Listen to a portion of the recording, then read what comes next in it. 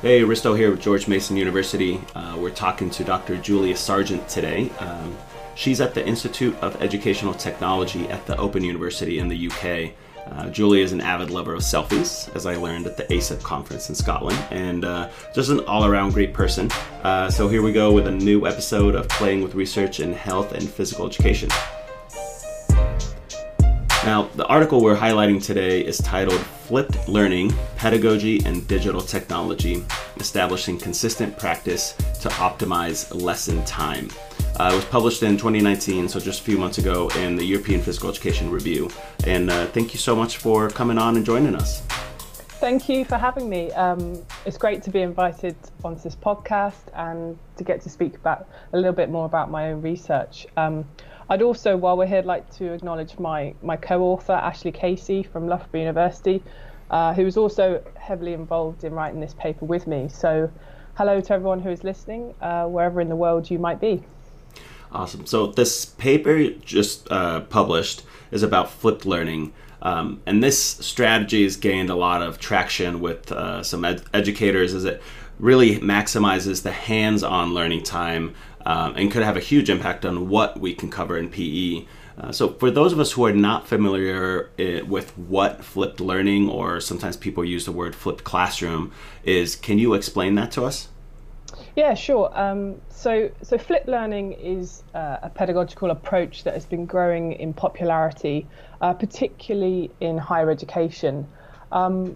It's an approach where the notion of classroom-based learning is essentially inverted, and it tends to redirect attention in the classroom from the teacher and onto the learner. And in the paper we talk about sort of two main learning phases.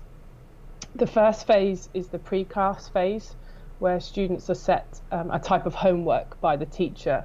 So this might be to watch a video and respond to some questions, or to read a research paper, or even a podcast, for example.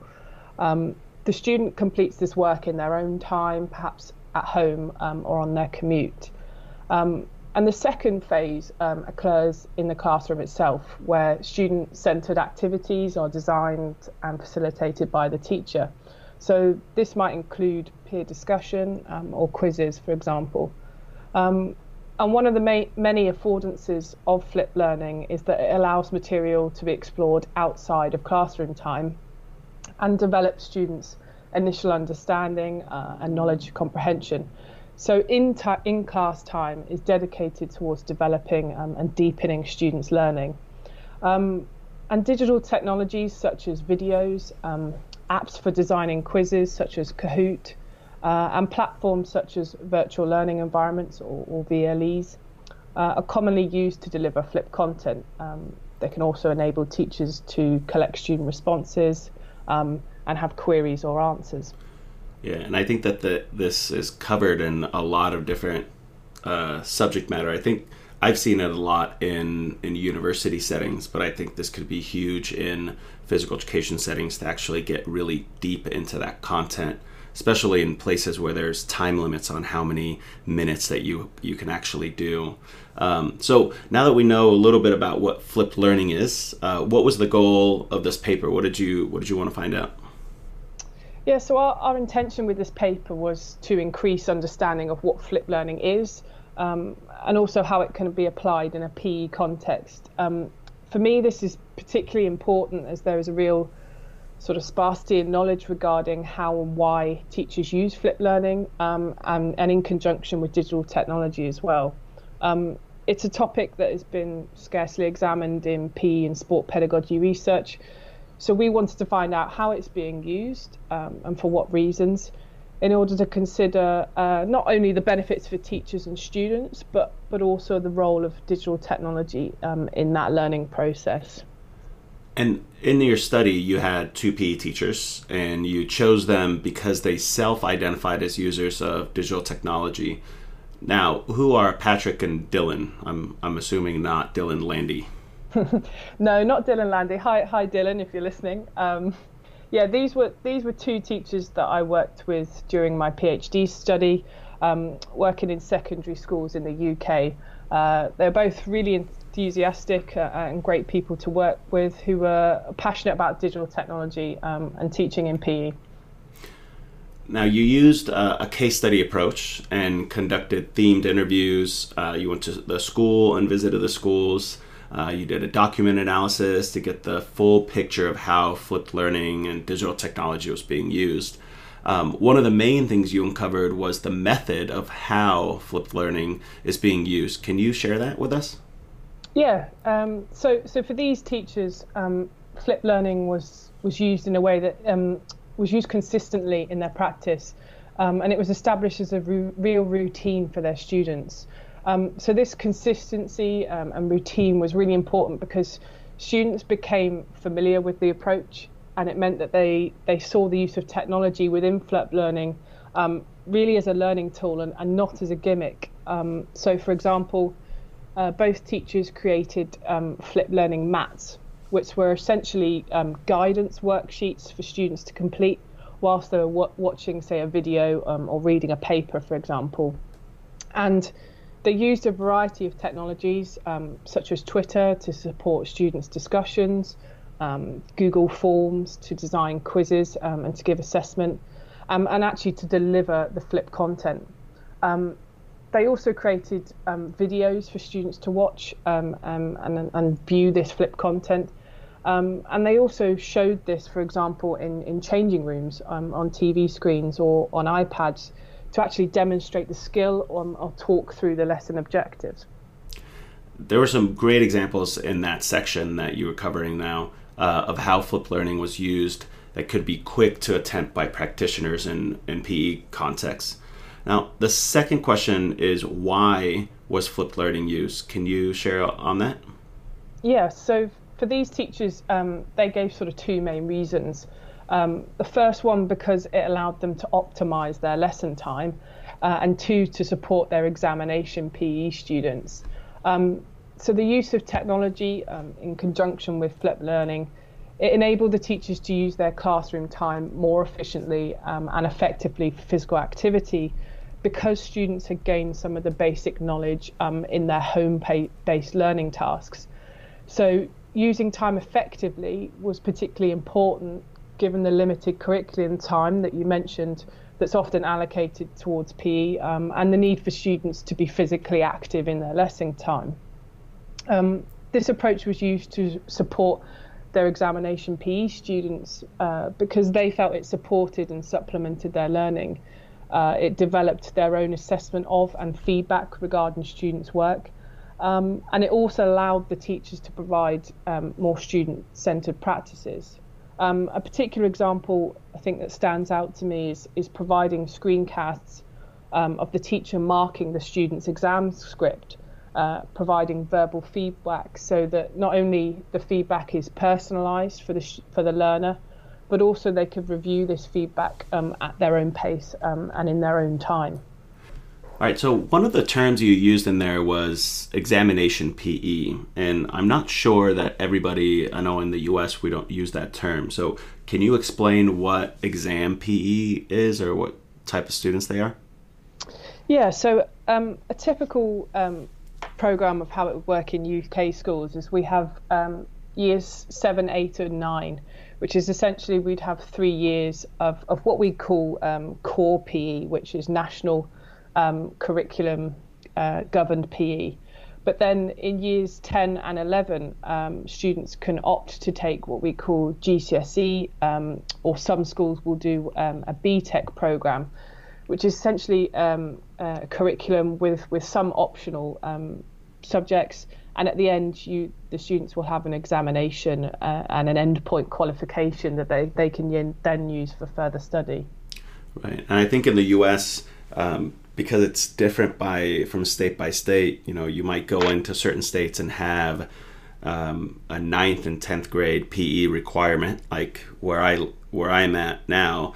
We have a 9th and 10th grade PE requirement. Then students could choose to do advanced PE, but that advanced PE is so all over the board. I've seen really good educational programs, and then I've seen, basically a roll out the ball to an advanced degree. Hey, pick out a basketball and just go play basketball. And It's a bunch of athletes in the class.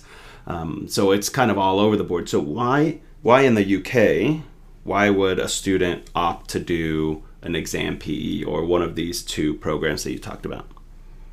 I think there are loads of different reasons. I mean, if I think about my own reasons, it was because I really enjoyed PE.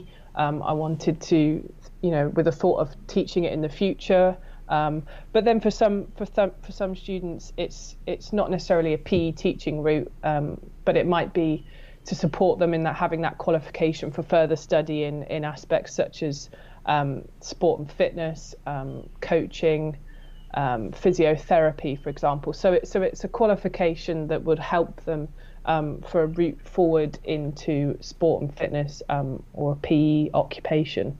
Yeah, thanks for that. And I think it's important to understand, because if you go to Ireland or Sweden or the UK or Australia, New Zealand, and the US, there's so many different contexts of PE that we're doing research on similar topics, but how PE is viewed is so different, or the structure of it's so different. But all right, so let's go move into the discussion. The rationale Patrick and Dylan gave for their use of flipped learning and digital technology was that it allowed them to A, optimize students' lesson time, and B, support their examination PE students.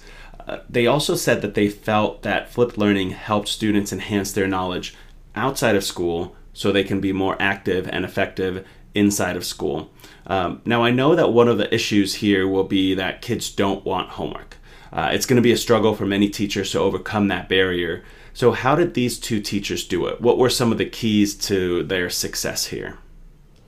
Yeah, I think that links back to when I was talking about how the approach was actually used. So the approach was successful, so flipped learning was successful when it became part of that routine of the classroom, just as homework is in many other subject areas such as English or maths. Well, it is in the UK.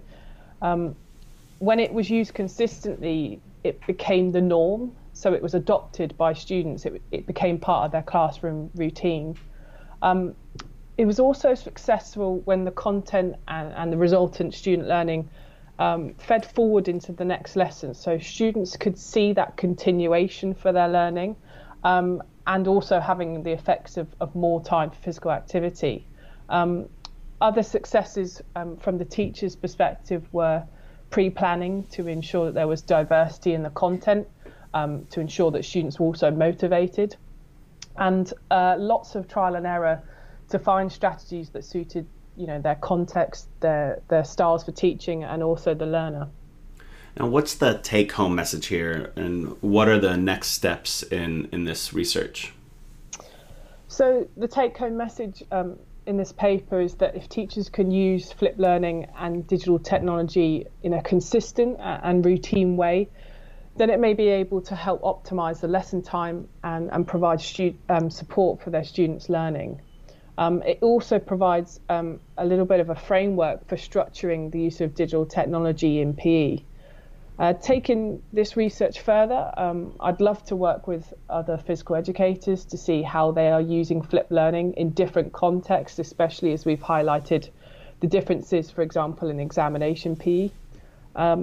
Given that I'm now working in a higher education institution and at a university that delivers courses online and at a distance, I'd like to work more with students to understand their opinions of the approach and the ways that it could facilitate teaching and learning for PE in the future.